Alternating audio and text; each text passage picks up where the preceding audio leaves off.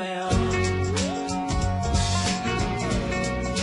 I'm no Superman. Welcome back to the best book club in the multiverse. I'm Mark Maron, and I am here today with two of my guest hosts. Number one, he's the hostess with the mostest. You know him as Eric Azana, but I know him as Dirty Boy Dirty. Eric Azana, say hello. Hello, I'm Dirty Boy Dirty. And my second guest, he's known on the streets as Jacob Brown, but in the sheets, he's known as Brown Jacob. Don't ask why. Here he is, Jacob Brown. Say hi. Brown Jacob at your service, man. And again, I'm Mark Maron. And WTF, let's lock the gates. That was, thank you so much, Mark Maron, for swinging by. I know you locked It's really the gates. weird that Mark Maron didn't introduce me. I'm literally right here. Yeah, he just sat there and just, I don't know why he said lock the gates and then he left. He literally looked at me and then said two hosts. I thought that was a weird choice. Well, I will give you the introduction. I am here with the only man who I would rescue from a secret government project who installed explosive things into his wrists, Malcolm Russell Nelson. Hello. Thank you. This week's a little different. Mixing it up. Mixing it up. As you can tell from our Mark Maron intro. Must be a spin-off episode. Must be a spin-off. Special guest star. We waited to bring our special guest star in for the non-mainline episode. Must be a spin-off episode. That's crazy. It's crazy. Wow. So every single Friday we are doing the Geek-Splained Book Club, where myself, Malcolm Russell Nelson, and Jacob Brown, or I guess Brown Jacob, are going through every single issue of every single volume of Robert Kirkman, Cory Walker, and Ryan Ottley's. Except not this time, because this week we're going a little off script. We're going off script here. There we go. So last week, if you didn't listen to that episode already, first of all, what's wrong with you? Second of all, we covered Conquest. We got to one of the big milestones in the Invincible series, and I figured, along with my compatriots here, that we need a little bit of a cool down after all of that death, destruction, mayhem, and lots of blood. So we are taking a little detour off of the regular Invincible series for this week, and we're going to cover a couple Invincible adjacent stories. We're going to let Mark and Eve and maybe not Eve. We're going to let Mark and his family rest for a moment, lick their wounds, and get themselves back into fighting shape before we pick back up with the next adventure next week. But this week, we are covering two pretty special books that I am very excited to talk about. And that is, first off, Invincible presents Atom Eve and Rexplode. Very excited to get into these guys. You could probably call this the Rexplode Memorial Service. Yep. If anything, this is our clip show episode that every show does when they're like, oh man, we had a character die. We got to do a clip show so that everybody knows why this character is important. Mm-hmm. And so this is our episode for that. And then we're also pairing that up with a comic that when we started this actual book club, I didn't know existed.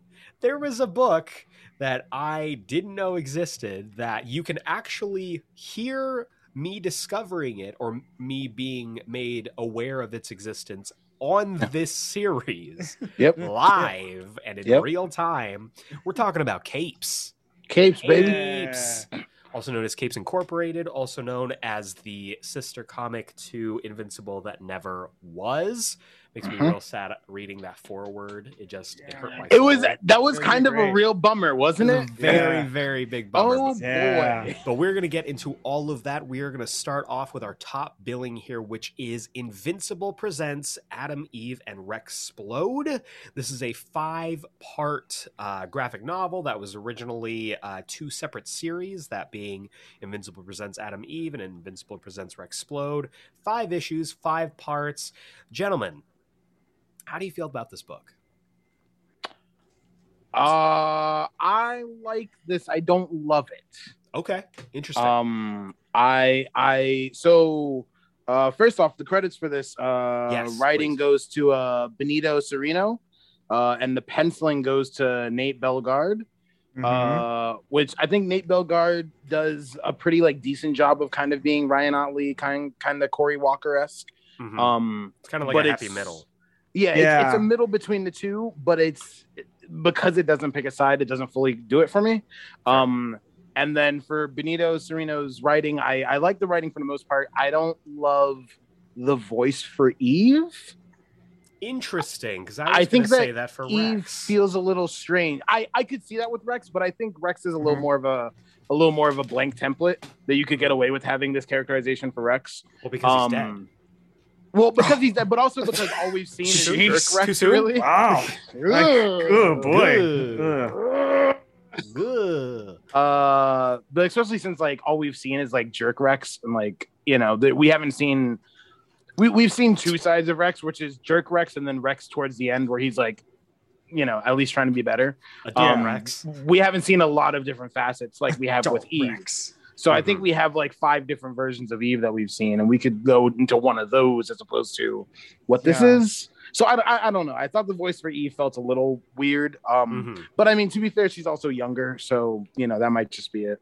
I don't know, but that's me. Jacob? I like it. I liked both of the what was touched up was in early on in Invincible and backup issues of a short origin story between him. They did short origins between Adam, Eve, Rexplode, the Immortal, Monster Girl, and all that other stuff. And this just goes more into detail about it.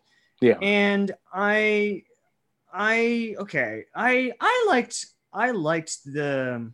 I can totally understand the voice of between these 2 characters is kind of a little off, but I think that's just because it's a different writer.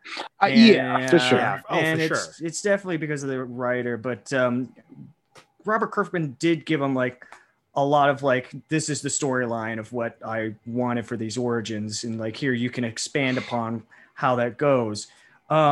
Eve's story is about 3 parts, and Rex is about 2. Right? There's 2 chapters. It's 2 issues for Rexplode and 3 issues for Adam Eve to tell her first story. I don't know. I don't know how to explain how I feel about these. I like the connections with the Erickson, the director. That's pretty cool. That was really cool. I love that he cloned himself or something. He's the like overarching bad guy for them. I think that's pretty cool. It's really, really cool that he's he's made his mark through 2 heroes here, and also it was just me, but did anyone read Dr. Brandyworth as Doc Brown? Because that honestly what kept popping in my head. I couldn't get it out of my. I really couldn't stop it. I could definitely see that. I couldn't. It was really bad.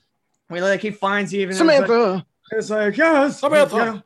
You were born with those powers because I designed you to be. The government commissioned my scientific knowledge to create the most powerful weapon conceivable. A controllable human atom bomb. We did it. One better, and I made you a living, thinking science machine. It was unlimited. But I made a mistake, and I fell in love with your mother. They are kind of Doc and Marty together, which is interesting. Are in a way. In a way, they are kind of Doc and Marty. It's kind of cute. I think if you read it that way, I could see the discrepancies in Eve's voice when it comes to narratively. Yeah. I could see that connecting better. She comes across more Marty than she Absolutely, does Eve, she actually. does. Like, that's a really good comparison. Yeah, she really does That's come a across solid- a lot like solid Marty. pull, Jacob. I'm saying Yeah. Morty. Jesus. Ugh. Kill myself. Oh, jeez, Rex. Ugh. Why don't you come stay with me? Let's just go ahead and throw this out there. The worst thing that could happen to our society is Rick and Morty. Worst thing that could happen to our society. It actually was okay until the Szechuan sauce incident happened, and then that was the breaking point. Nah, bro, it was never good. It was never good. That was never For good. context for everyone, Jacob absolutely dressed as Rick for I- Halloween one I did. year. We went to a Halloween party where he and our very good brother Kanan, shout out to Kanan, were Rick and Morty together. It was wonderful. They were I could wonderful see that. together. I'd rather watch that. Oh, I would absolutely watch For sure. I'd rather watch that. That 5 sounds seasons really of good. Jacob and Kanan just running around. That sounds Through really good. dimensions. Yeah. That's just quick. Stop spoiling our live action series that I'm potentially trying to sell here. Okay. Amazon's going to call you back any day now. Okay. That's true. Okay. That's what I'm hoping. So basically what this story is and what this Invincible Presents graphic novel is trying to do is to give us not just the origins of both Eve and Rex, but also give you more context around them. Because when we meet them, or when Mark meets them in Invincible, they're pretty fully formed as characters. Yeah. Maybe not so much Rex, because Rex does go through a lot of development, but I always found really interesting, I'm always a huge prequel guy. I love when they're like, all right, let's explain how these characters came to be. But I thought it was actually really interesting, like giving them these backstories, especially Rex. We're going to get into Rex in a second because I loved his backstory. Yeah. But having Eve be this, this seemingly very gifted girl who just doesn't want to be like gifted. She's like, yeah, I'm like smart, but I'm not like interested in being smart. Yeah. I want to do normal stuff. And her relationship with her dad is incredibly toxic. Mm-hmm. It is very bad. Her dad is a horrible person. Horrible. We already person. knew this. We The- talked about this last week. We're talking The about bit when she comes home and it's her birthday, and she's like, God. have you guys been sitting there like this entire time? He's like, that's not the point. He's like, you ate some of the cake. He's like, that's not the point, Samantha. Like, Yeah, dude. Every single time he shows That up, guy I'm like, sucks. oh, Sucks. God. that guy sucks. Sucks so much. Sucks. And again, furthers the Mary Jane Watson comparison, because this Very is true. the same relationship that Mary Jane Watson had with her dad. Very true. So Well- we get to see.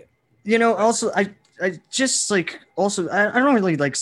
Well, she did no. He's a very terrible person, but it was just like I just wanted to point out like my favorite thing was like when she came home from school, like the prestigious school that she was in, pretty much, and then she's like, well, what do you get? If like one of these like stupid nerds calls me if my epidermis is showing or something like that, I'm gonna like totally. Oh yeah. And then the dad goes like, and what position are you to talk about freaks, little miss? Yeah, And it was dude. like, whoa. Unbelievable. Absolutely worst dad of the year. Yeah, guy Here's your sucks. award, sir. You He can go sucks. find it in the trash outside. Mhm. But we get Yeah. to see Eve during her formative years, learning about her powers, growing that relationship with her parents, and then also running up against Doc Brown once again. Mhm. His name is not Doc Brown. I just want to make that clear for listeners who think that I might not know that. His name is Dr.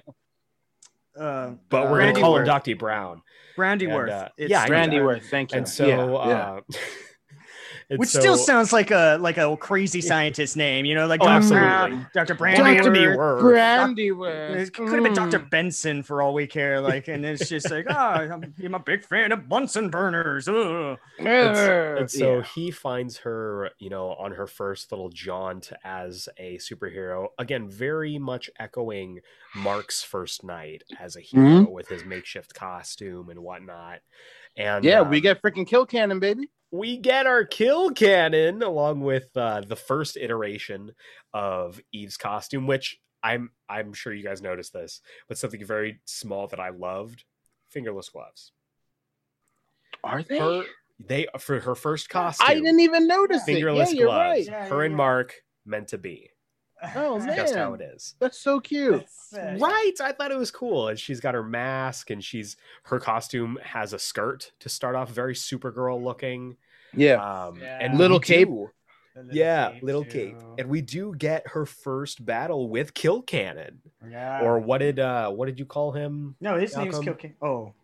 I don't remember what I called him before, man. It was bad. I don't know. It was something a great funny. comparison. It was but- something funny. But We'll go back she, and like, listen. she straight up like just kicks his ass. Like, Yeah. and she is at this point what, like 12, maybe 13. Yeah, exactly. Yes. Yeah, she's got to be about 12, 13. And so yeah. she just like beats the crap out of this guy, and Just like, awesome. Yeah, super cool. Oh, And yeah, this guy she- is very clearly older than her. He looks like late 20s. Yeah. She calls herself Adam Eve, the Teen Queen Supreme. That's Yeah. what she introduced herself as. Adam Eve, the Teen Queen Supreme. It's awesome. Then she hits him with a judo chop. Yeah. Just sick. Just sick, And- dude. And we do get the backstory that, Dr. Brown basically like took Eve and gave her to her terrible dad and his wife, under the guise of like, oh, this is your baby that you thought, didn't make it, but whatnot, just to get her away from the secret government agency that was experimenting on her and in essence created her. Just smacked my pop filter here. All up on the floor. Smack that till you get some. But we find out that the Department of Defense has been doing some shady stuff this whole time. It's not just recent days with DA Sinclair and the Reanimen. Mm-hmm. It goes back to these really freaky looking experiments, Don't like it. They're I don't trying to like it either. replicate Eve and her powers. and And they are not doing it's gross. well. It's They're not very doing well. and it's gnarly. gross. Yeah, Yeah. this book goes really hard into the body horror aspect of Invincible, which has kind of always been there, but it's Yeah. not to This leans not into to it very this hard. degree. Yeah. I was trying to figure out how to word that, but like I just I figured we'd get there in a second. Yeah, the gore in this is pretty intense, a little Pretty bit. gnarly. It kind of reminds me a little bit of The Boys, but it's just not graphic enough like The Boys. I would but say it's this is the most boys-like yeah, that it's- Invincible gets. Yeah, When it comes to subject matter, the way the characters talk to each other, how they treat each other. yeah. I would agree with that for sure. We do see young Donald. Mm-hmm. That's thing. wild. Love We seeing don't- young Donald. We Oh, don't know Donald. whether he's pre or post cyborgification. That's the question. But, That's a good question. that is Yeah. the question. And by the way, Doc Brown is sporting a hell of a beard. Like, yeah. Oh yeah, that is yeah. a glorious looking beard. But the whole trouble with Eve being a superhero is basically like Doc Brown got her away from the government so that she could live a normal life, and her going out and like utilizing her powers is putting her back in the limelight here. Uh-huh. We do get a quick run in with our boy Bolt of Hell Tapes. yeah. More on Hell him later. yeah. Hell Yes. yeah. But Yeah, we when find he's out that sporting a mustache and he's got a little Luke Cage Yeah. mustache. yeah, it's like I my favorite. love it. Looking Oh. real good. wish He he looks kept it. real good. Wish he kept it. That's all. Yeah.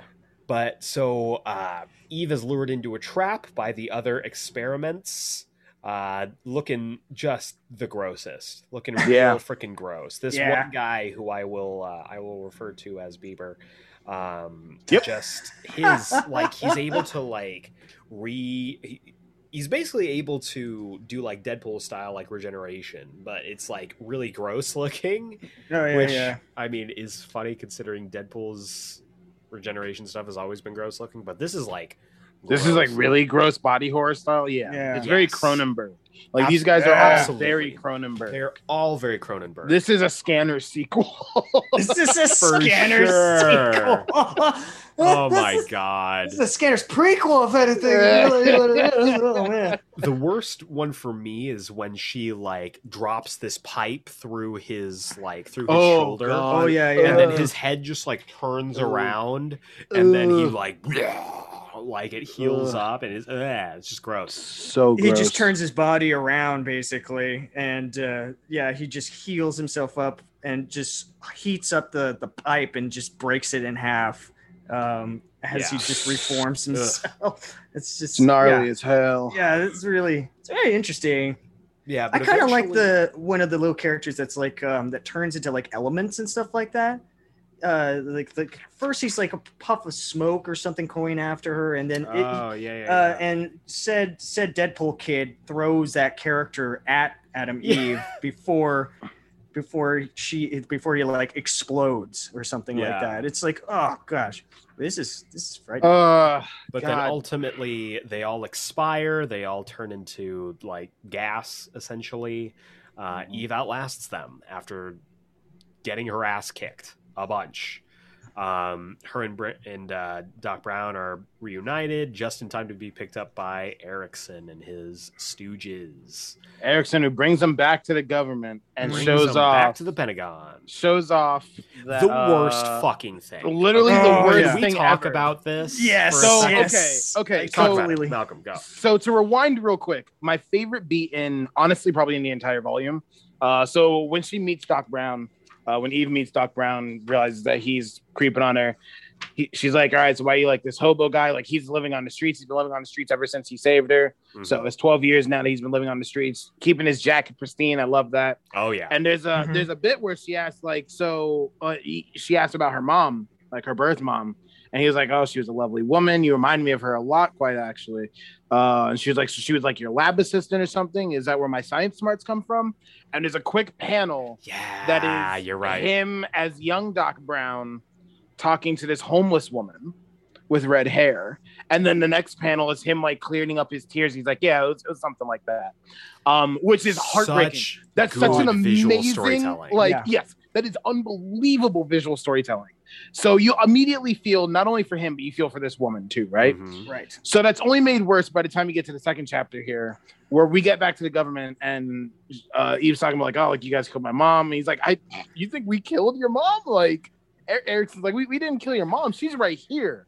And you see her in this birthing rig where they have been like, that's where all the people that Eve just outlasted, that's where they all came from. They came from her body. It's hard because they've been using her body as a farm, which is disgusting. It is one of the worst images I've ever seen in the comic. And you see like incision marks and like all over her body. Like she looks like a Frankenstein. She looks like she's stitched back together. Yeah, she looks like a corpse. Yeah, she looks like a corpse, like connected to like the Matrix in an incubation tank. It's it's Matrix mixed with like Immortan Joe.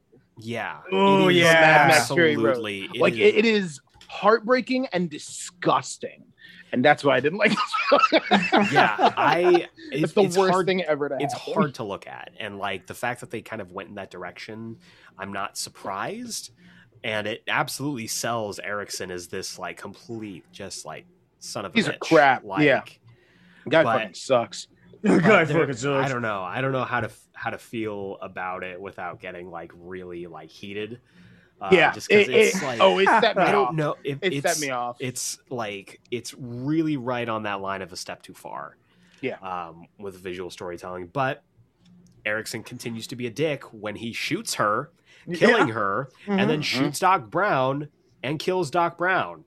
Mm-hmm. So in the span of like 2 pages, Erickson kills both of Adam Eve's real parents, and then Adam Eve goes fucking Phoenix Force on him, which is like, awesome. Super cool. I thought, because we had talked about it last week, where Eve alludes to the fact that like I've used my powers on organic matter once before. Yeah, I have mental blocks placed in my brain that usually doesn't allow me to, but in one moment I've used them before. And here's that moment. And I was very much looking forward to seeing how that was going to be utilized. And I was surprised in a way, because reading through this, I thought she was for sure going to revive Doc Brown. I thought for sure that she was going to revive Doc Brown, but instead she uses her power to completely wipe the brains of Erickson and his creepo scientist buddy. Yeah. so that they completely forget who she is. And it's heartbreaking because she even mentions, like, I could have used my powers to fix you. I love that. Mhm. Yeah. And I love that beat. Yeah. It is heartbreaking. I think the visual metaphor of that last panel with the snake going through her domino mask and the fact that her name is Adam Eve. Yeah. Good very symbolism cool. there. Yeah, Yeah. it's that loss of innocence for her, and she's like, she has to carry that going forward. Yeah. And I guess it does make sense that she's portrayed differently after this. I guess like that, Right, that does true. honestly make a lot of sense. That's Right. my critique about the characterization might not be fair. No, I do think it's fair, especially with some of the stuff that like happens later on. But I do think that there is a big shift for her in that Yeah. scene. Yeah. And she is definitely never the same after this. This is a definite different Adam Eve before we meet her in the Invincible comics. Yeah. Like It's what could have was what could have been, actually. Yeah. That final look of her going home and like looking at her picture of like my family and changing it to I include love Her that. actual family. actual so good. family is so Excellently good. done. If you look at her desk too, there's a couple of like There's a My Easter Little eggs. Pony. There's a Love it. Science Dog, and there's I think it's Sam from Sam and what's his face? It's the rabbit with the yes, dog Sam and detective. No, it's Sam Sam and Max. Sam and Max? Max Yeah, and Sam? yeah. I think I Something know like what you're that. talking about. You know what I Yeah. mean? They're detectives. Yeah. Yeah, it's a It's like weird a dog cartoon. detective. Yeah. Or something. It's a weird cartoon, but there's a little Sam bunny that's like off to the side of it. That's like really kind of I didn't know you could get away with that. So There's also this- a little big guy as well. I think That's behind the true. picture frame that looks Oh, like yeah. the big guy, Mm-hmm. yeah. which is cool. They get away with a lot of stuff in the comics that we talk about this week. We'll talk about that more later. That's true. But chapter 3 introduces us to a little Aladdin orphan boy who is one jump ahead of the lawman as he goes through and steals some food. You know, just Oh, a yeah. little snack, guys. Breaks the law. Bumps Street into- rat. He's riffraff. So he bumps into a scoundrel, and then scoundrel says, "Take that." Takes his food and he goes home.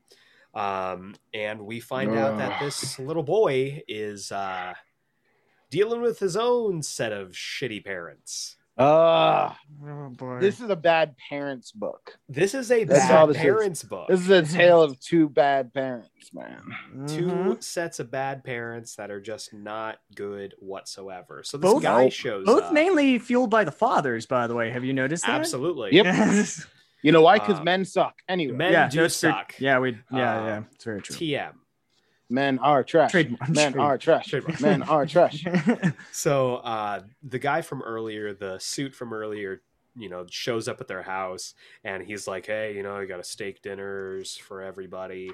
Look, I want your son and I'm willing to buy your son. And you can see the shock on this little boy's face as his dad is like, oh, yeah, of course. You're going to give For me a money? steak dinner, you could have done it for free. Yeah. And so this boy is taken in by this strange benefactor in this very Xavier's gifted school looking mansion. Yeah. And given this, you know, his little dorm room, which looks really nice. And he's like, these are going to be your accommodations. You're going to work for me now, and I'm going to train the shit out of you. And so we get, you know, this training for this kid. He's like learning, he's fighting. And so we get this next scene where we see the implants of whatever technology they used getting surgically implanted into him. And this is the origin story of your boy Rexplode, if we hadn't already said it already. Made it obvious here.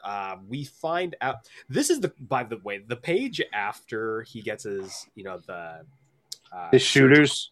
Yeah. His powers, super yeah. fucking cool. Yeah. Because the you know, automated whatever surgeon thing is just like, all right, these are how your powers work, and like explaining them. And I love the cue cards that he's holding up to show him how they work. love it. And in the fifth panel, he's like, now that's a lot of information for a little boy. Is everything clear?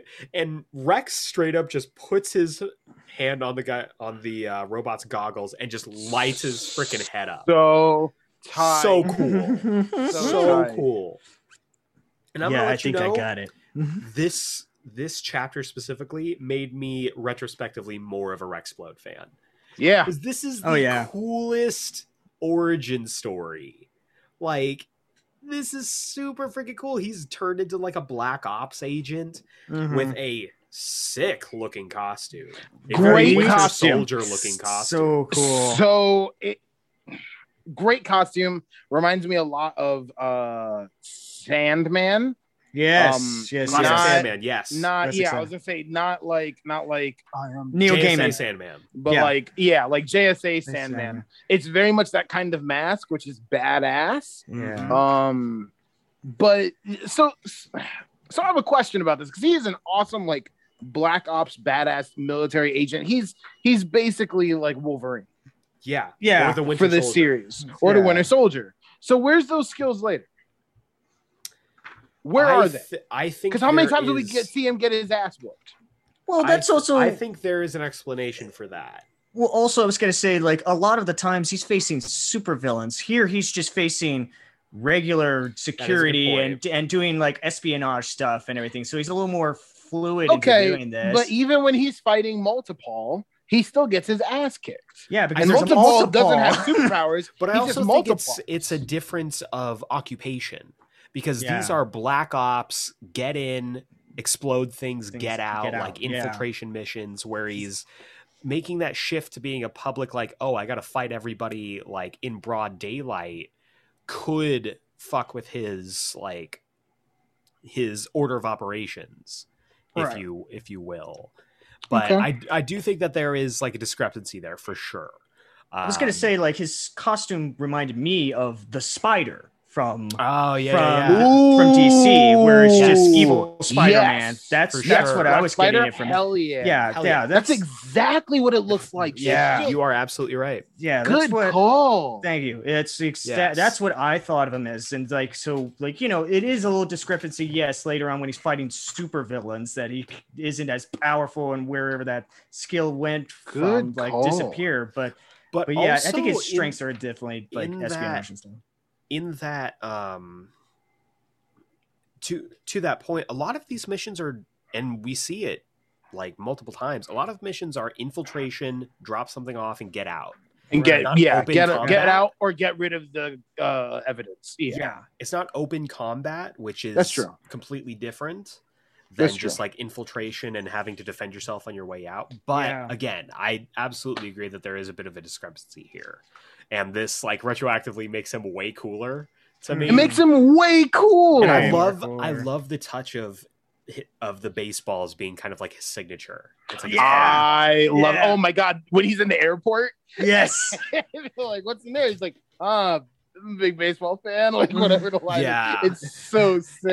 and I love the storytelling, the visual storytelling on this page too, because like they mention, like she said, "Oh, you're a big sports fan," and he's like, "Oh yes, I support Yeah. the Hanshin Tigers." The Hanshin Tigers. And she's like, "Oh, you should be careful. Some people, influential people around here support the Yomiuri Giants." And he's like, "I'll keep that in mind." And then you see a bar that specifically has Giants on Giants its window on it? yeah. being It's blowing up. detonated. Great visual storytelling. Sick. So sick. This is Great like the visual best storytelling. Bourne movie.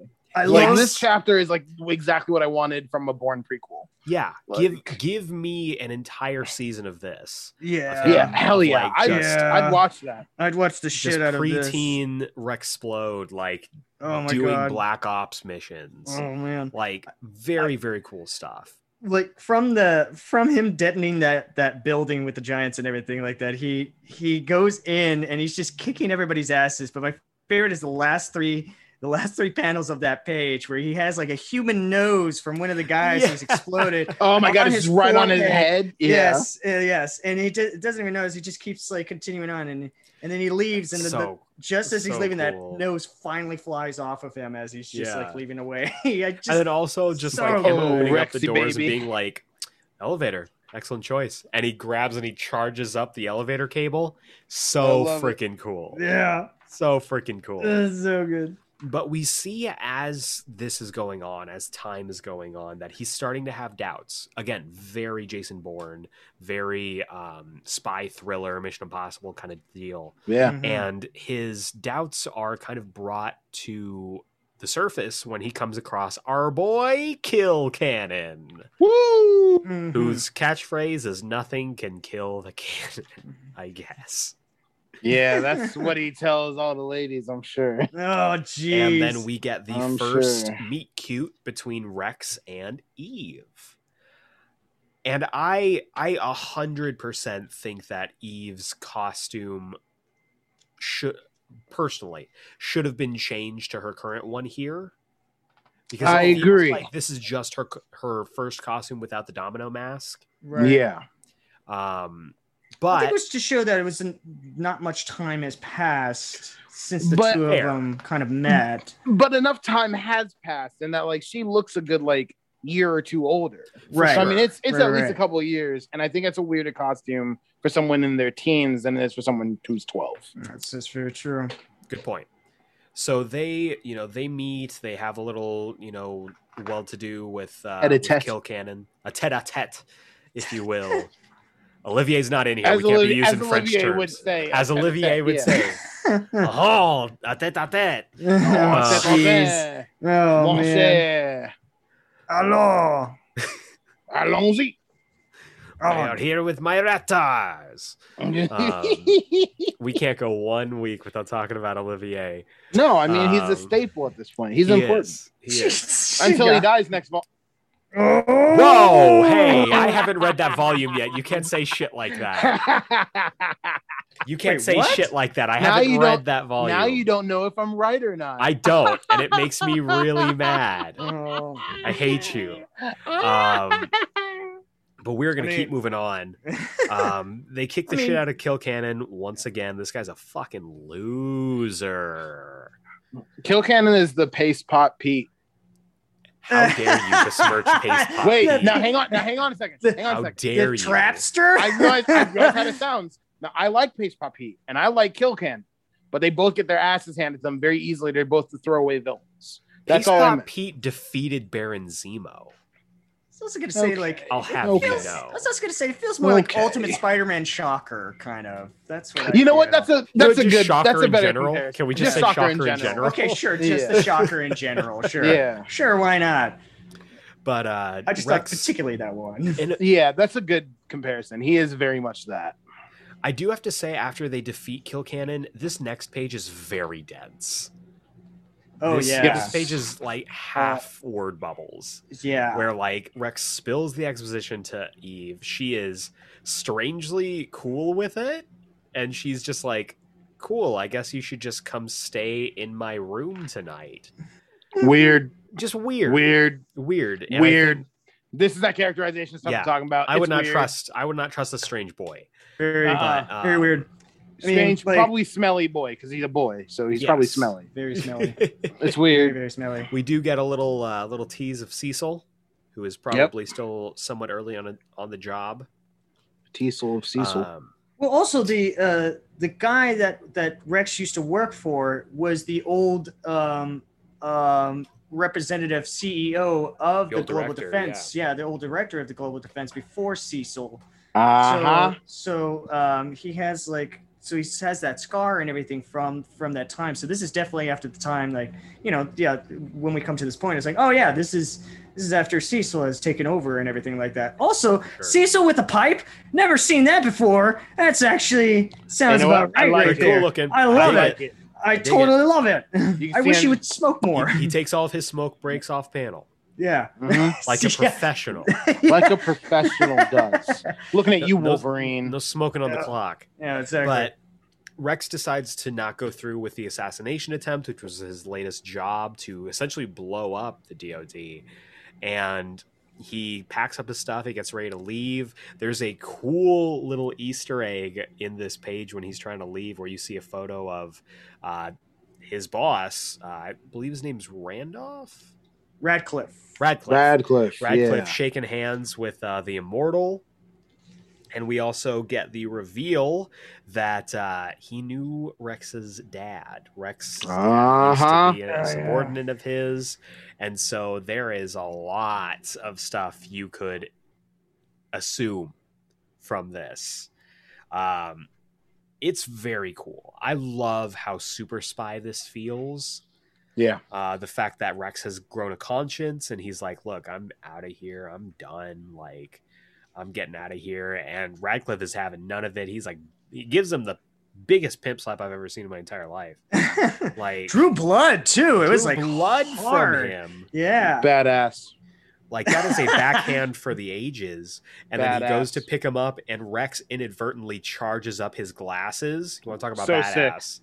So super sick, freaking dude. cool. He's like, wait, Yeah. don't touch him. And then he goes to touch his glasses, and his head goes boom. Like, Yeah. oh my God. Like, this is closer to like the gore that we're used to seeing in Invincible. I was like, oof. All right, no going back from here. Yeah. And Rex is just like Nope. blood splattered. He goes and he like blows up the rest of the house. He's like, scorched earth approach. We're done here. Yeah. I'm all done. I'm leaving. Bruh. So No evidence sick. left behind. And so he goes, he meets up with Eve again, lets her know everything that happened. And she's like, wait a second, like the government, like I know people in the government, they freaking suck. And we get the reveal that Erickson is on the scene to try and, you know, get anything that he can from this, from the remains. Mm-hmm. And so we go to the final chapter where Rex and Eve are, you know, doing a little stakeout, watching, you know, the proceedings here. And Eve makes Rex's first costume, which feels, Yeah. it looks almost like, what is his name? From the Squadron Supreme. With the Wizard. No. Not It's the like Wizard. Speed Demon or something. It's not Speed Demon. Speed Demon's the other one. The Speedster from the Squadron Supreme. Yeah. It's very similar to that costume. Right. It looks a lot like what's the old Valiant hero who looks like Cyclops. He has like the visor like Cyclops. Oh, Nexus? not Cyclops. Yeah, not Cyclops. Yeah, he looks Yeah. a lot like not Cyclops. Yeah. It's just a classic looking costume, and it looks Yeah. perfect. Yeah, it looks very Silver Age, which I like. It's a perfect really costume. does. He's got like a It's little so bomb good. as his symbol That's on his chest. exploding on his chest. It's My favorite is so his back. sick. My favorite is the what he has on his back, which just says the word "boom" in a little like exclamation like place. So you know? sick, dude. So Like, funny. what a Super great cool. costume. Yeah, And a great first costume for sure. seriously. And so the two of them are able to more or less disable Erickson before ultimately blowing up. Well, before we get to that, Erickson gets out a comically large gun. Like, this is Iron Man's super move from Marvel vs. Capcom 2. Yeah. Yeah.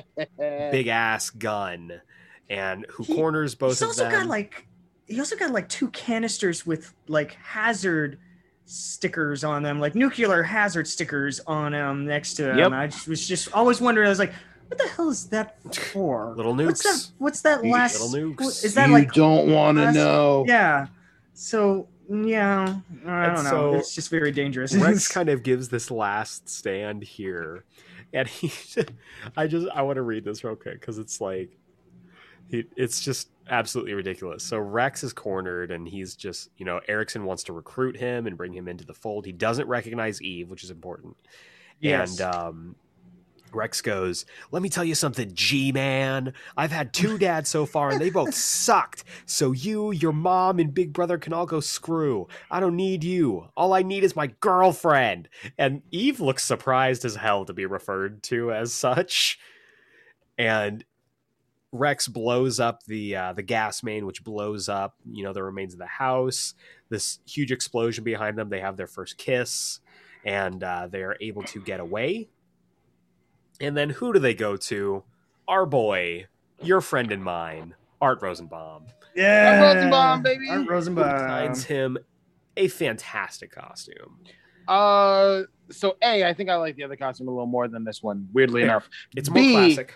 I think that this one with the weird like Magneto style helmet, like it's a little cloth thing that goes over his face. I never realized that's how that worked.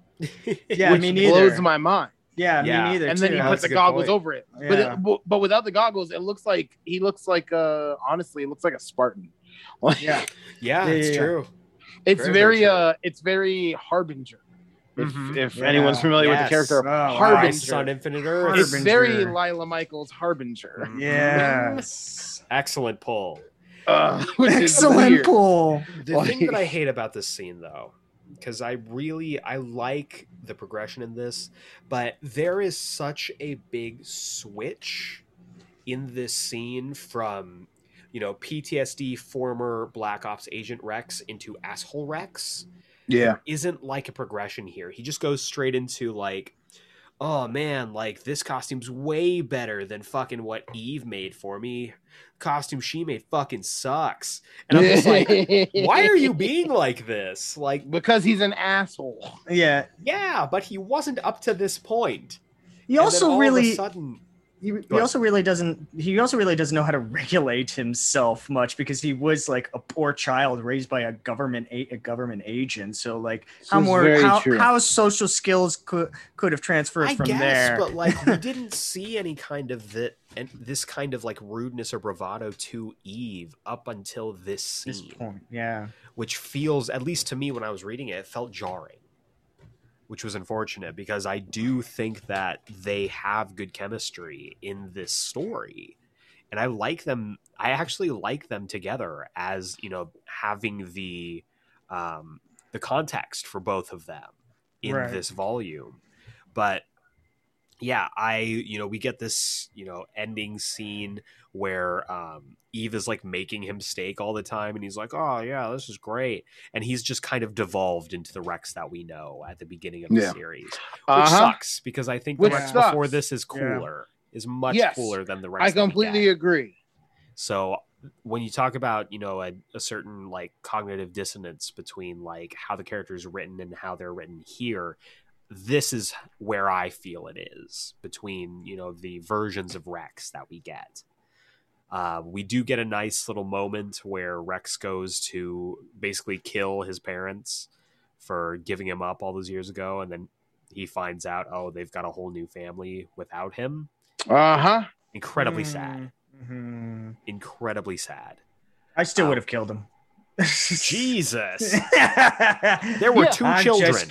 I'm just kidding. Yeah. But at the same time, get them alone. Kill them without the kids. No. Then the kids will exact revenge, and it's I'm true. not going to deal with That's that. what comics do, man. It's a vicious cycle. Yeah, unfortunately, but the way to stop that is just no evidence left behind.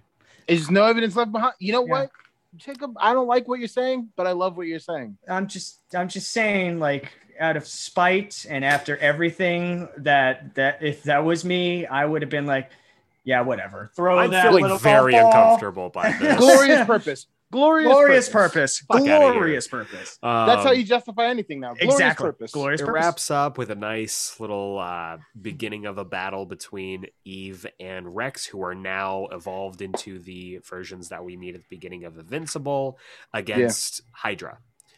I think you mean the Serpent Society. You're right, the Serpent Society. The Lizard League, I believe that's what it's called. I'm sorry, it's got scratched like 3 times here. I disagree here. I'm pretty sure it's Hydra. Nah, I'm pretty certain it's the Serpent Society. It's the Reptilian Republic. Oh, you know what? Called. I was wrong. I read that wrong. It's actually Cobra from DC Comics. Cobra! So we do get this nice little like couple page backup, which I really dig. This is my favorite. This is my favorite part of the So the backups are why Invincible isn't in this comic, starring Omni-Man. The second one's good, but the first one is perfect. The first one's so because it's perfect. one page, Yeah. and it's just like, you know, Omni-Man coming home from like a day of crime fighting, and you know, Mark's just like, hey, you know, we're going to the batting cage this weekend, and he's like, that's the plan, son. Did you get your powers yet? He's like, nope. He's like, okay, okay, I'm gonna go get dressed for dinner, and he just leaves, and like, then that's it. That's it. That's it. And so freaking good. The second one good. has him going up against these molten men, pre-meeting Doc Seismic, so they are not very efficient. And so Omni-Man just like rips through all of them, and at the end he just goes, man, I hope Mark gets his powers soon. Like, that's it. The end. So good. So funny. I love it. It's so I funny. forgot about those issues. They're like my favorite part. And so that wraps up Invincible Presents. Overall, quick thoughts and maybe a favorite moment. Jacob, will go with you first. It in the Adam Eve portion, it's when she sort of kind of not really defeats her brothers and sisters. It's where they, after have been exposed to the air and out of the tube for so long, they just start to dissipate and dissolve. And they like, that was the thing. It's like the brother just says like, do this and then to die. No good out of the tube. Not for long, at least. No matter. They don't care about us now. Now they have you. Goodbye, Eve. And they just melt. It was nice to meet you. And they just melt. And Eve is just standing there, blood-ridden and like crying, going, I guess I won. Ray. It's honestly it was for me the saddest point of this entire first part of this comic. It's messed up. It really is messed up. And then I guess for like Rex, it was pretty much I want to say the beginning issue, which is like the espionage like story of him like going into places and just doing all these badass things. It's the part where like he gets the nose stuck on his head for like a good portion for a while. It was just like my favorite part of this. Again, messed up. Yeah, Super messed up. Just these it's a little jarring for these two comics, but to be included in this universe. But at the same time, it's nice to have this necessary tie-in to understand these characters a little bit more, that we both love. It isn't essentially like Adam. I would have loved to know more, but Rex wasn't really essentially kind of what I interested in knowing. But I was so glad I did when I read this, when I actually read his story. Yeah. These are. Take your chance. And also, you know, the two Omni-Man issues at the end are just cherry and whipped cream and sprinkles on top of everything else. Yeah, it's just so good. Favorite moment so I'll do both. Favorite moment in the Rex one, it's obviously just him doing the cool Black Ops shit. Yeah, I think we can all agree on that. Yeah. For That's sure. so tight. And then I talked about it earlier, but my favorite moment in the Adam Eve bit was her asking Doc Brown about her mom, and you get that art moment there of just, you know, the panel of him talking to the homeless woman, and then the next panel of him wiping his eyes, you know, like, cause he's getting emotional remembering how he ruined her life. You know, is amazing. Like it's a beautifully layered sequence in like 3 panels, and it's wonderfully done. Yeah, absolutely agree. I think the book as a whole is good. I still agree with you guys that it's not like great. It doesn't, I think, 1-to-1 fit into the tone or the characters that are presented in the original or in the mainline series. But I think it's a good read overall. It's a good read. It's worth reading for sure. Yeah, absolutely. My favorite parts, like you guys, the Rex stuff, like just all the espionage stuff, running around as the Spider, I think really is is peak Rex, and I would love to learn more about his time during that period of his life. For the Eve stuff, it's her first run-in with Kill Cannon. I just really dig It's super good. that she's just like, oh, I guess he's my like arch enemy or whatever. Yeah. And she like is so dismissive of him, and he's just like, I'm Kill Cannon. So The fact that this guy's always been a joke. Yeah. yeah, Always. ever since she was like a little girl. I really dig that. That's pretty fun. But we now move to part 2. Here we of go. This. Here Oh, we go. man. The main freaking event, ladies Oh, and gentlemen. Here we go. Robert yeah. Kirkman and Mark Englert's Capes. Guys, Capes was really good. Capes is fucking rad. Rad as hell. So Malcolm was kind enough to do it the first time, so I'll do the credits here for this one. So writer and letterer, or writer as well as letterer for chapters 1 through 3 is Robert Kirkman. Penciler, inker, and colorist goes to Mark Englert, and letterer for chapter 4 specifically was Russ Wooten. Wooten. This comic, man. So this was pretty awesome. This was Yeah. great. Did you both read the forward and like the back material in this? Yes. I haven't read the back material, but I did see a little bit of it. Like I was refreshing myself while we were like preparing ourselves for this. Well, for us and I for the think listeners, yeah. Malcolm. dive into So the forward talks. It's Robert Kirkman. And the forward is written. It wasn't supposed to be this way. It just says, "Hey, Yeah. it's me, Robert Kirkman." Hey, it's me, Robert Kirkman. And he's talking about how Capes was going to be a comic that he did. He first developed Capes as a wrestling comic Hell about yeah. these wrestlers in the late '90s during the in the late Attitude 90s, Era. which is super interesting that he was going to write and draw, and then he adjusted it to be superheroes, and he got Mark Englert, Who he found in an online forum. for Eric Larson, which makes a lot of sense because this is very diet Eric Larson art. Yes. Yes. And if I absolutely. have one negative about this book, it's the art.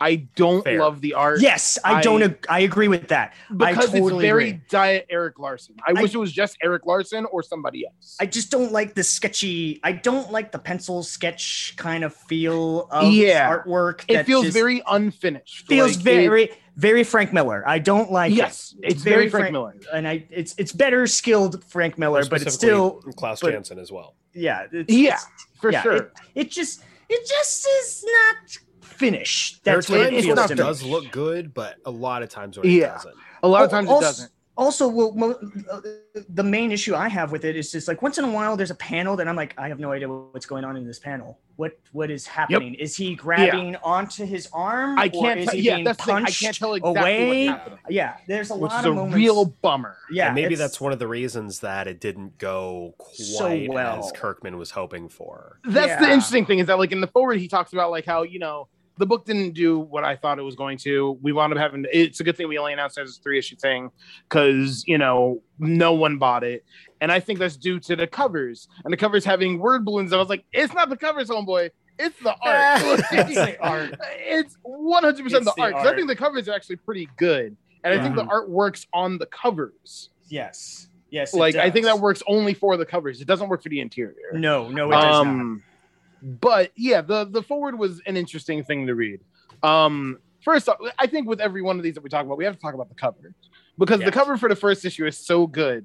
Of Kid Thor, very Our boy prominently Kid Thor fighting Titan, fighting Titan. Titan. Knockout. and he's saying a little help, please. And then you see Bolt on a Oh, that's park right. bench behind him. Oh yeah, that's right. Saying no can do, pal. I've got 10 minutes left on my break as he's looking at the watch on his arm because they're corporate superheroes and Yeah. it's such a good idea. So good. So I freaking love good. every time first off, I am Bolt. Like that would be me because yeah. I would totally be the superhero who has the family at home, goes off to work, drives to work, always gets his cape caught in the door. Mhm. And then, we'll get in trouble like before actually clocking in and be like, yeah, I got to fill out those forms because I wound up working an extra half hour today. Like, I would totally be that guy. it's amazing. Like, that's the most relatable superhero I've ever seen in my life, man. That man knows what he's about. He knows that he needs to get paid. He knows exactly what he's about.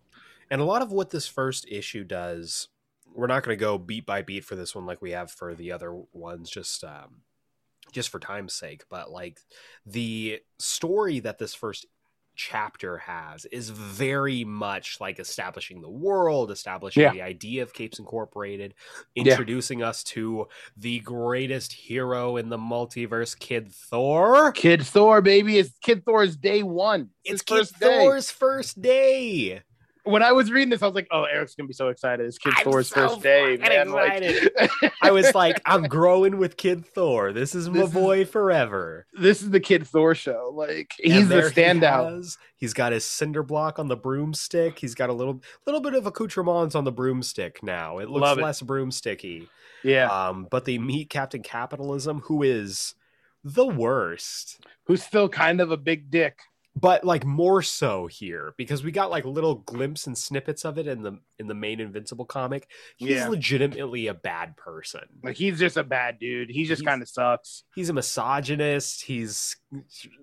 Oh my god! The bit later, I mean, not to jump ahead, but the bit later when he's at Bolt's house. Oh my god, it's bad. Bolt's wife is like, don't forget, you got to do the dishes, and he's like, oh my god, you do the dishes? That's what the woman's for. Why are you doing the dishes, my man? You gotta keep your manhood. Like, but the worst part of that is that, like, when she comes out and he drops the line, he's like, "You're a slave in your own home. You're a slave in your own home." Whoa. Oh my god! I wanted to punch his lights out. Oh my god! Like, I wanted to knock out. Dude, him. read the room, man. Like, Jesus Christ!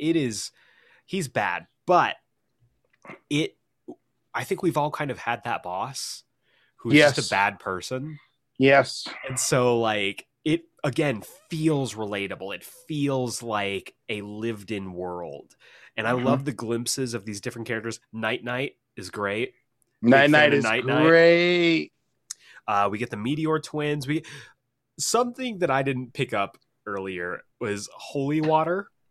Yeah. Who looks like Iceman until you realize he is wearing a pastor's uniform. Yeah. It's so good. I didn't pick up on that until like four chapters in.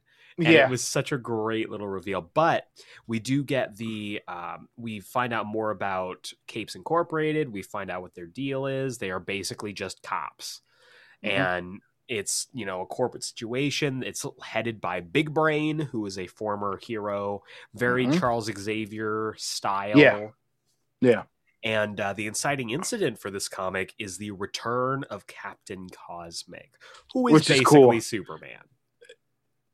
It's not even like they don't even try. It is blatantly Superman. It's blatantly like he's 90s Superman. Yeah. You know what I'm just realizing? Captain Capitalism. He's just J. Jonah Jameson. He absolutely is. He's J. Jonah Jameson if he got superpowers. He literally is just the character of J. Jonah Jameson. Because I recognize the look of being J. Jonah Jameson. But, of course. Like, he is actually just that character. And of course, Jonah Jameson would be a character called Captain Capitalism. Yes, absolutely. Absolutely. So the return of Captain Cosmic is worrying for some people because the last time that he was seen was 20 years ago fighting someone called the Chronodial. Love it. This giant Egyptian pharaoh alligator man. It's Alligator Kang. It's Alligator Kang mixed with a little bit of En Savanur. Yeah, and I love it. It is this giant crocodile. Just so weird. Yeah, it disappeared 20 years ago along with Captain Cosmic, and so everyone's like, oh, he was just thrown forward in time. Oh no, Chronodile's coming back. Chronodile must be coming back too. Ready. Yeah, but we don't have time for that because we need to meet Knockout.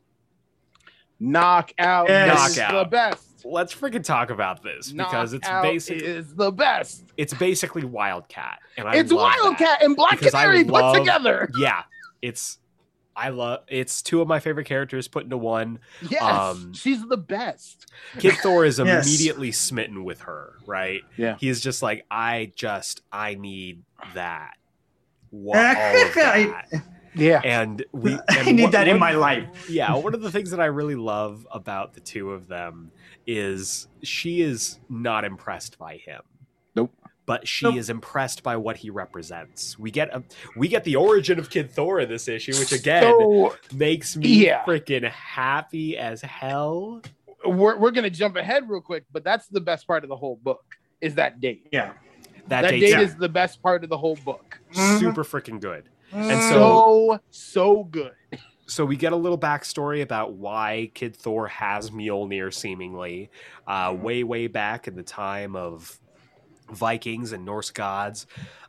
Thor, because Norse Thor is more of a meathead than Marvel Thor, loses Mjolnir in a fight, just loses it. Yep. And so they went to this blacksmith who's an ancestor of Kid Thor, who fashioned him a new hammer, just made him a new hammer that he used up until he found the original Mjolnir, upon which time he gives the second Mjolnir back to Kid Thor's ancestor, and we find out that Kid Thor is a legacy character. Love it. I freaking love that. If I didn't love Kid Thor before, I love him now. First off, Thor Man. Thor Man. That there was a Thor Man is so good. But there was also a cowboy Thor and a pirate Thor. It's so freaking tight. And the Golden Age Thor Man. Thor Man. So freaking cool. And so we get a little tease here. I forgot he was our little I forgot he was our little, our relative character that's introduced to this world and everything like that. Our POV totally learning about everybody. Kid Thor was our POV. Yeah, exactly. We got a little tease of Titan and Machine Head doing their thing. Because Machine Head's the worst. Machine Head's the worst. And Kid Thor absolutely bodies Titan. Just KOs this guy. Like one hit with the hammer. Right in the out gut. For the count. And takes the shell off and he's done. Yep. One hit. Kid Thor, most powerful character in the Invincible universe. Hell yeah. And Bolt's just like, damn, not bad, kid. Like, yeah. You're like, holy I love it. We do get little introductions to other people around the office, like Clairvoyance, who is just this sex pot character. I think it's super interesting that she has a very Bond name. Yes. And she is very much portrayed like, unfortunately, most of the quote Bond girls. Yes. yeah. It is. That scene where she goes to the Meteor Twins is like, I was talking to both of you. You guys want she's like, oh, hey. Like trying to proposition one of the Meteor Twins. And he's just like, look, like, I can't be away from this other guy for we have to be near each other or else we're gonna depower. And she's like, oh, I was talking to both of you. And it's like wild. Well, that also wild. Good God, the second shot, the second panel that has her it's just a close-up of her whole body. She just and just you could bear and they drew it, but a little revealing of it might be a little cold in that office building a little bit, just enough. Some of the poses that she makes, it's like, come on, it's gross. That's a bad thing. Another bad thing about the art too. It's not even attractive. It's gross. She looks gross. Her torso is pushed in on one side and out on the other. She's it's yucky. It's almost bottlenecky, It's weird. It's like a melted bottleneck, Also, something that I love about this is that we get a lot of the superhero tropes that are just like the rest of the Invincible comic kind of turned on their head. We get this mysterious character who is swearing vengeance on Bolt, but over the course of a chance meeting, he meets this birdwatcher girl and they fall in love, and that's the end of the story for them. I love that. I love that. I think that's so interesting. Every sense. time we check in with them, it's so next time, Bolt. Next time. Zoom. And so we get In backstory, we find out that the Meteor Twins alongside Big Brain, and is that Ali G? That's the thing. So that's the Ali G, right? I was going to tell Ali G. Like, I was going to ask you guys if what is he doing Ali here? I think. Can anyone tell me what he's doing here? It was very popular in the time when this was being done, so the show was going on at the time. So did Robert Kirkman owe him a favor? Like, I'm guessing he was a fan of the show. I think it was just a fan of the show. Of what show? It was the Ali G show. I thought you were talking about Ali G being a fan of Kirkman. I was like, yeah, it wasn't anything. Ali G is a time traveler, right? Like, You're right. Yeah, that's Speaking of time travel, though, there's this really fun scene between Captain Capitalism and Captain Cosmic where he's discussing like back pay. Oh yeah. And Captain Capitalism is just like, look, man, I get it. Like he says, look, the fact is you were thrown forward through time. 1 minute you're there, the next minute you're here. I know you're looking for dimensional displacement money, but this is much closer to a resurrection. Like they have like corporate precedents for red this. tape. Yeah. Him being like, listen, there's no protocol for being thrown forward in time, bro. Like, I'm sorry. There's no He's protocol. Like, the closest thing we can when you're get trapped in another dimension, you're working. You're there doing something. You're there doing work, that so you get the back payment you are entitled to. This is basically like paying you for sleeping. Yeah. And he says, just between you and me, if we paid out everyone who came back from the dead, we'd be broke. Like, I love that. I absolutely love that. What an ass. What an absolute ass. We do what a corporate ass. We do get the tease from the first time we meet Capes with what is his name? The Doc Cancer. Doc Cancer and his wife. Doc Cancer. Holly. Like, the first time we meet them, they're tussling because Captain Capitalism is dating Holly, and we see the origin of that whole scene of that starting, which was really, really cool. And we get, more info. I just got to another page where Clairvoyance is propositioning Cosmic or Captain Cosmic. Captain Cosmic, It's just like she like walks up, she's like, "Hey," and then like throws herself against a wall. Like throws herself against a wall. She's like, "Hey," it's and weird. I'm like, "Why?" She's just a honeypot, and it's weird. I'm like, "Why? Why are you like this?" And so we get, we finally, let's get to it. We get that date. The best part of this comic. I mean, it's literally just the best scene in the comic. It's so good. Kid Thor's on a date with Knockout. Knockout, tells Kid Thor that his grandfather is the reason that she's a superhero. I also love the little homage to Dark Knight Returns in this explanation. Oh, love that panel. And that's the best looking panel in the book. And that's a problem. Yeah. That's a problem, huge problem, man. That's not good. Like, I can't tell, like, that panel's gorgeous. It's so good. It's great. It's just we also do get the elephant in the room being addressed, because when she shows up for those of you who haven't read this comic, first of all, what are you doing? Go read Capes. Go read Capes. Second of all, so good. Knockout alongside her, her boxing gloves is known for having ridiculously large breasts, like obscenely large breasts. And like when they come to the date, she seemingly doesn't have such enlarged breasts. And Kid Thor is like trying to be really like delicate about asking about it. And she reveals that they're not real. She wears them for endorsements because I'm sure some image consultant was like, "Hey, you should try this," and she tried it for a week. She got endorsements. She got a pay raise, like immediately. Disgusting.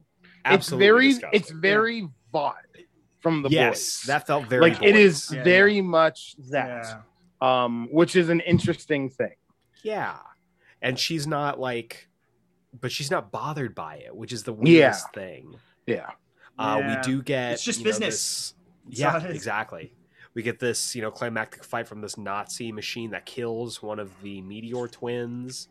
Yes. And we get this incredible reveal that Big Brain was behind this whole thing and that he staged the formation of Capes Incorporated, or at least the incident that put them on the map, and now he's going to do it again because Capes Incorporated is falling behind. They've suffered budget cuts, and now he is going to become a villain so that they can have someone to fight. Really cool reveal. I wish it hadn't been done in 3 issues. Yes. Yep. I wish we had gotten, like 20 issues to be like, oh shit, here's the reveal. Right, to find out that Cecil is the bad guy. Yeah, it's 3 issues. It's not even like you see Big Brain like twice beforehand. Yeah. Like you don't really see him that much. You see him a couple of times, so you don't get the impact of that at all. Yeah, you just see him as pretty much Charles Xavier in charge of everything, and then he's just like, oh, I've been pulling the strings the whole time. And you're like, what? What? Charles in charge. Charles in charge. Da, da, da, da. So da, da. with chapters 4 through 6, these were actually, from what I read in the foreword, these were backups that were at least a couple of years later, because they referenced stuff that happened a while after this. Yeah. These were backups in Invincible. Correct. Which, if you're reading Invincible digitally, you'll get a little slice of this on one of the issues, because some of them didn't translate properly, some of them did. So, yeah, it's weird. Love that. It's weird. Yeah. Why not? But we see that Kid Thor and Knockout are in a very good relationship. They just moved in together. They're already having doubts, but the two of them are seemingly doing very well. Yeah. They've grown up quickly. Bolt is, living his best Frozone life. Looking for That's the thing. He's Frozone, man. Like, he's basically Frozone. Yeah. And I like that since he's like, oh man, I'm late, I gotta call him to come pick me up.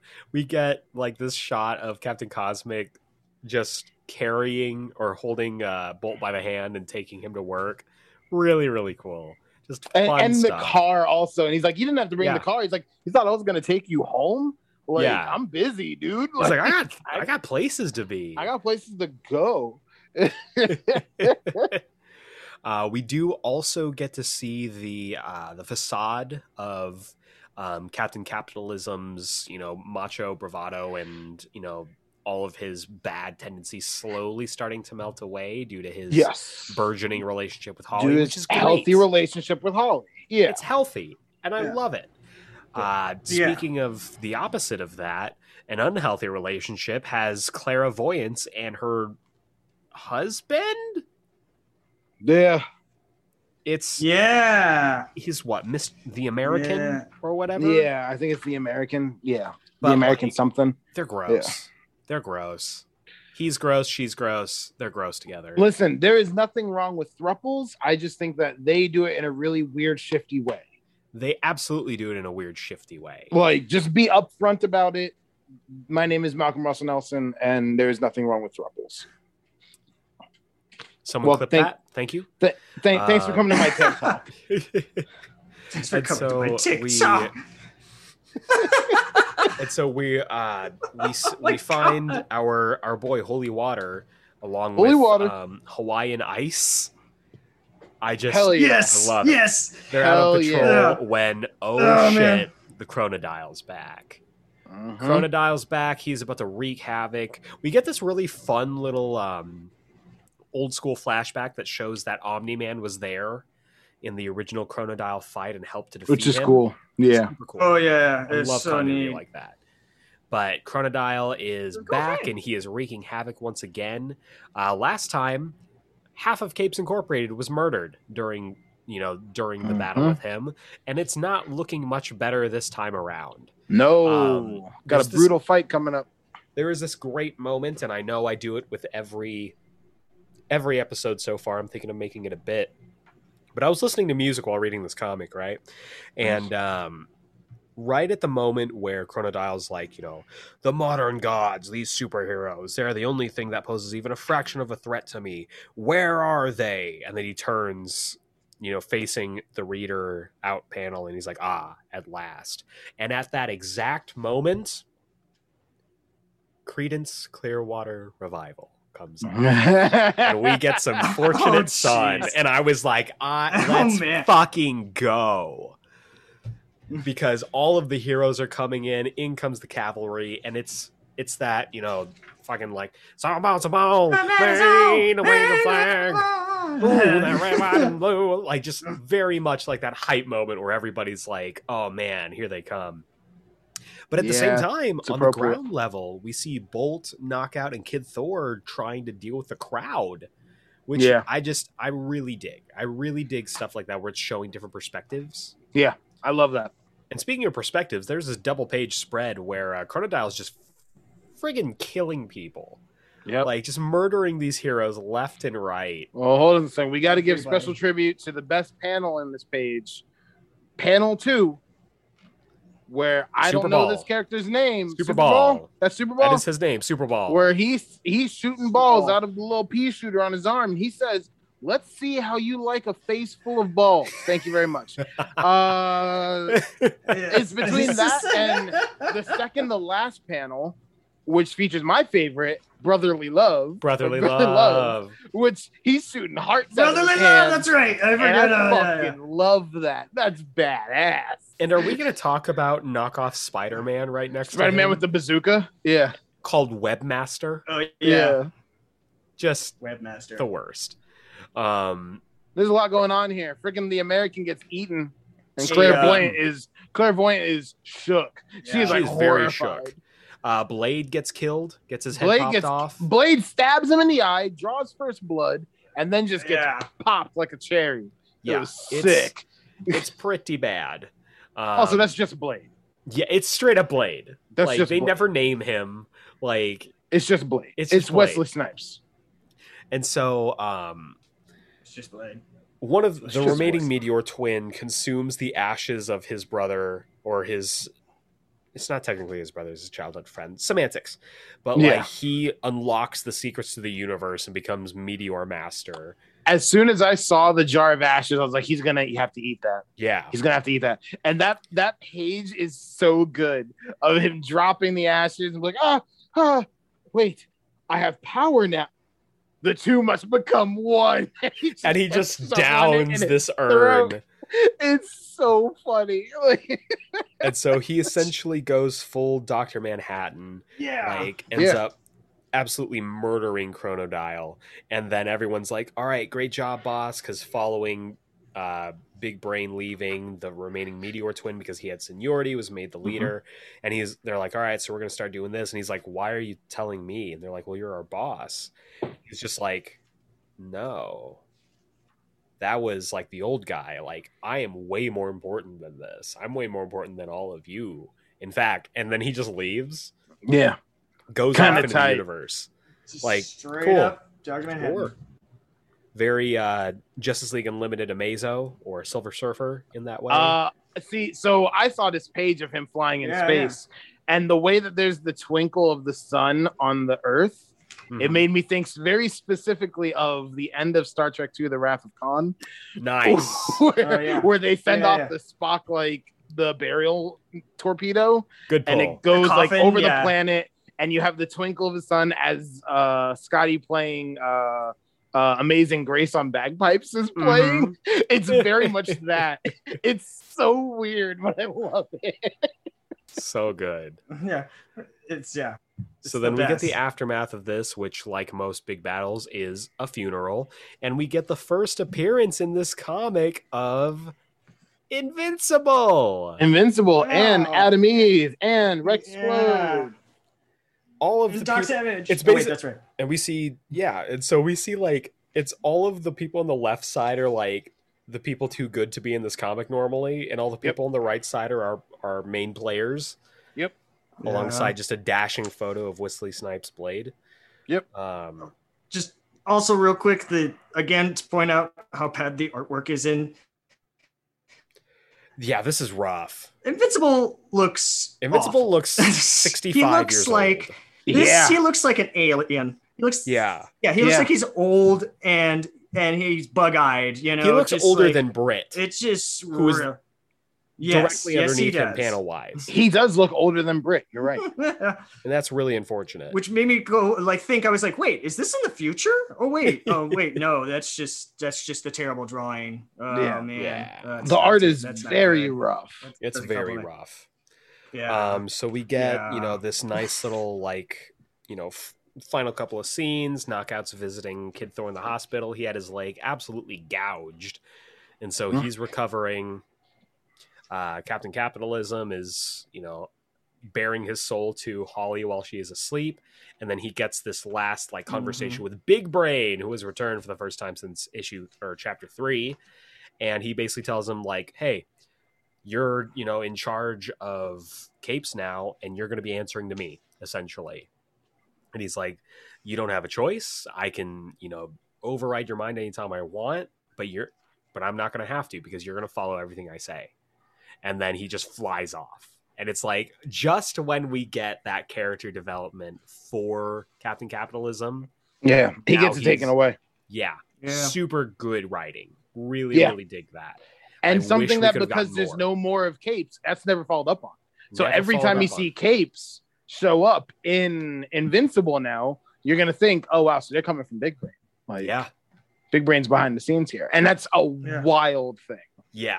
So, and I'm excited to see how that influences anytime they show up in Invincible going forward. Yeah. But the final panel of this is once again Bolt getting picked up by Captain Cosmic on the way to work. Very cool stuff. Overall, I freaking loved this book, guys. Yeah, it was great, man. Capes was fantastic, Yes. and it makes me sad that this is all we're getting of it. Because this is something that in today's landscape of superhero media, you could easily adapt. We talked about this off mic earlier, but this would be the easiest thing to make into a live action superhero show. Especially if you center it around just the lives of these characters in between the big fights. Easiest thing in the world. You can do it on the lowest budget you need. Super easy.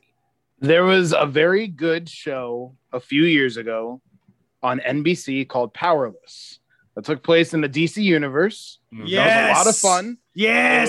Alan Tudyk. That is Alan Tudyk, Vanessa Hudgens. Yes. Mm-hmm. What's his face? Who was I think Abed? Danny Pudi. Yeah, Yes, Danny it Pudi was there. Great show. Ron Fudges. And Bunches. Great show. The Funch.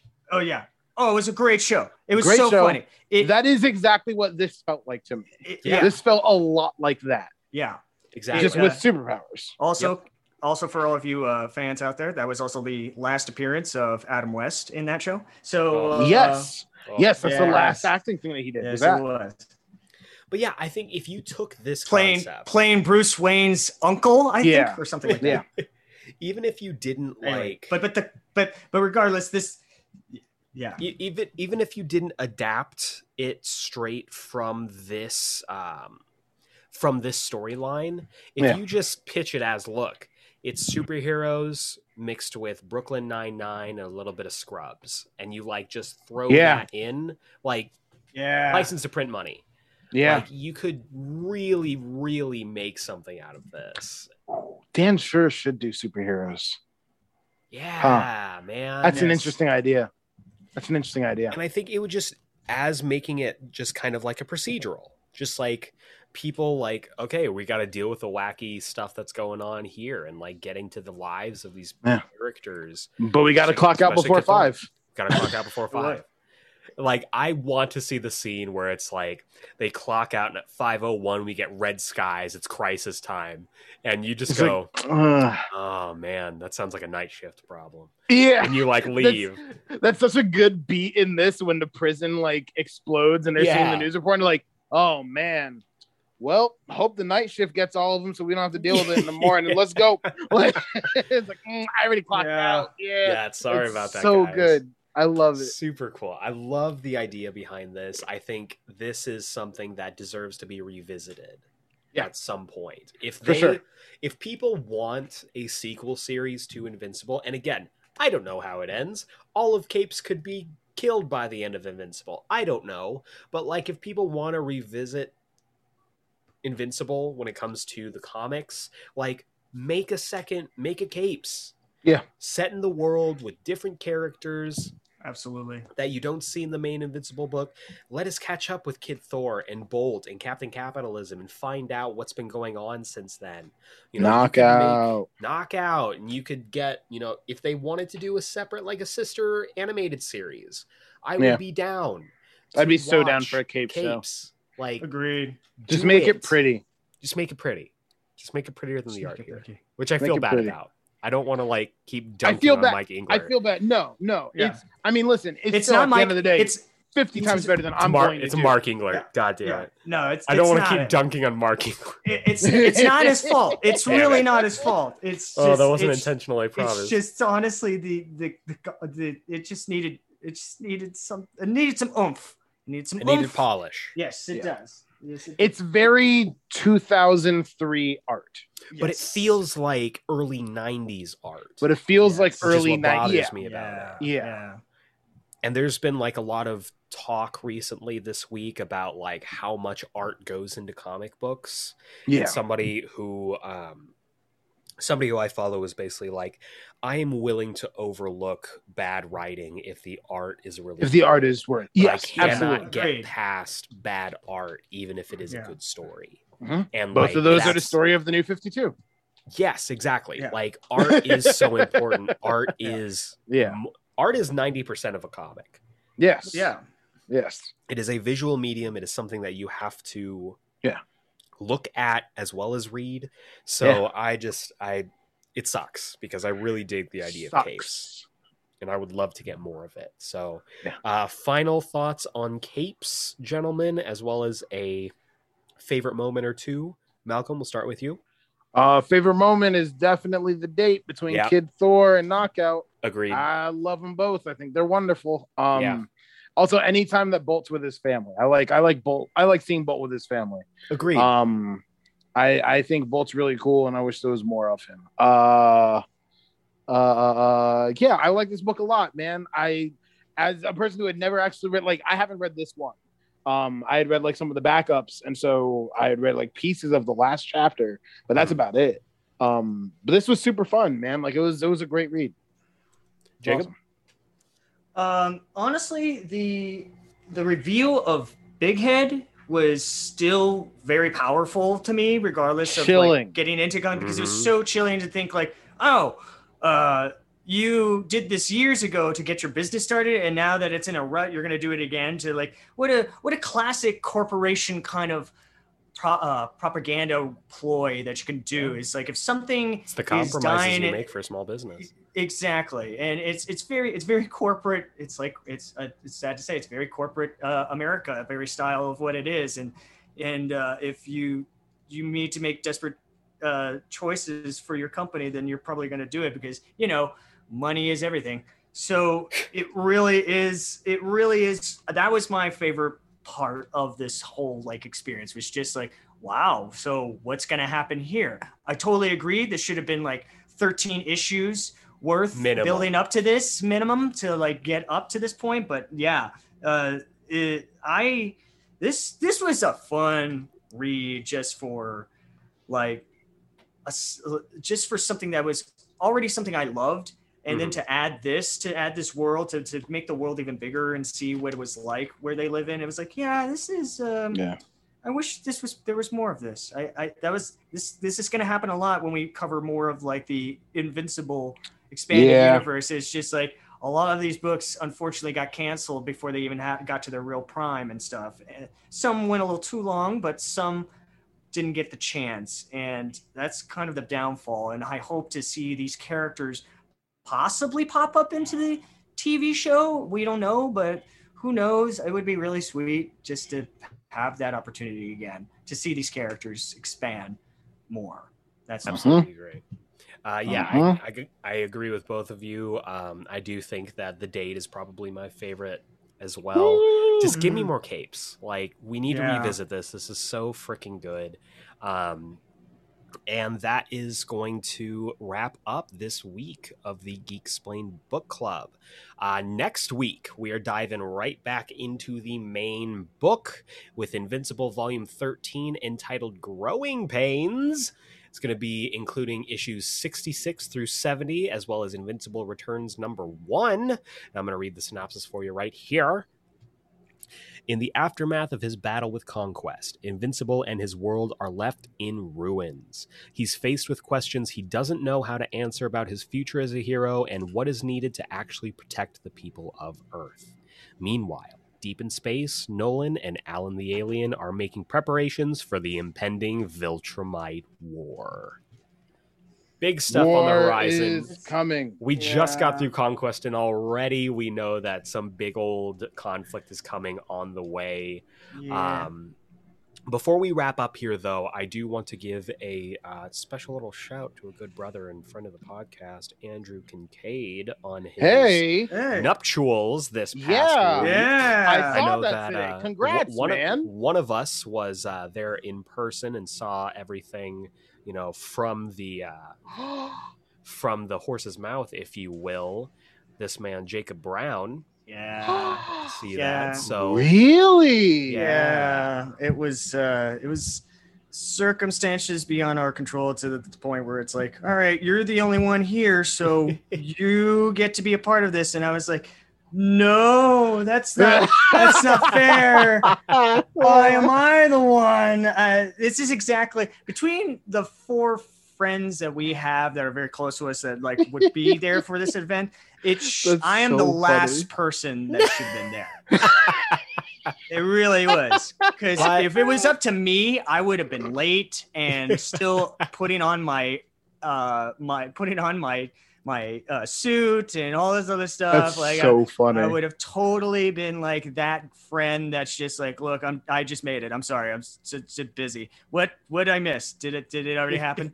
But you did end up carrying the torch for all of us, and we here at you're the torch bearer. He's the torch bearer. Oh, geez, so we at the Geek Explain superhero Book name Club from want to wish Andrew and his now wife Frankie a very happy nuptials, and here is to a lifetime of happiness for you both. Indeed. Love you guys. Mazel, bruh. Mazel brah. Mazel brah. Very Mazel good. brah. I like that. So tune in next week where we are getting right back on track, and let us know on Twitter at GeekSplainPod how you liked dipping into the wider universe of Invincible this week, and if you would like to have us explore more. We're planning on it. If there are any Invincible adjacent comics you would like us specifically to highlight along our run, feel free to let us know. Again, at GeekSplainedPod. That's at GeekSplainedPod. Let your voices be heard, and we, may work them in the rotation. Note that Brit Volume 1 is on Comixology Unlimited right now. Okay, well then it looks like we're going to be adding Brit to this. That's a non-starter. I saw that the other Brit day and is said, getting well, done. all right then. So if you want to have comics that join up with our boy Brit, feel free once again to let us know. But we're going to be picking up right back here next Friday for the next session of the Geek-Splained Book Club with Invincible Volume 13, entitled Growing Pains, issues 66 through 70, and Invincible Returns #1. So check that out. Same Geek Time, same Geek Channel. But for now, for Olivier and the Raftars, I am Eric Azana. I am Malcolm Russell Nelson. And I am Jacob. Prepare for the sacred invasion of Earthbound.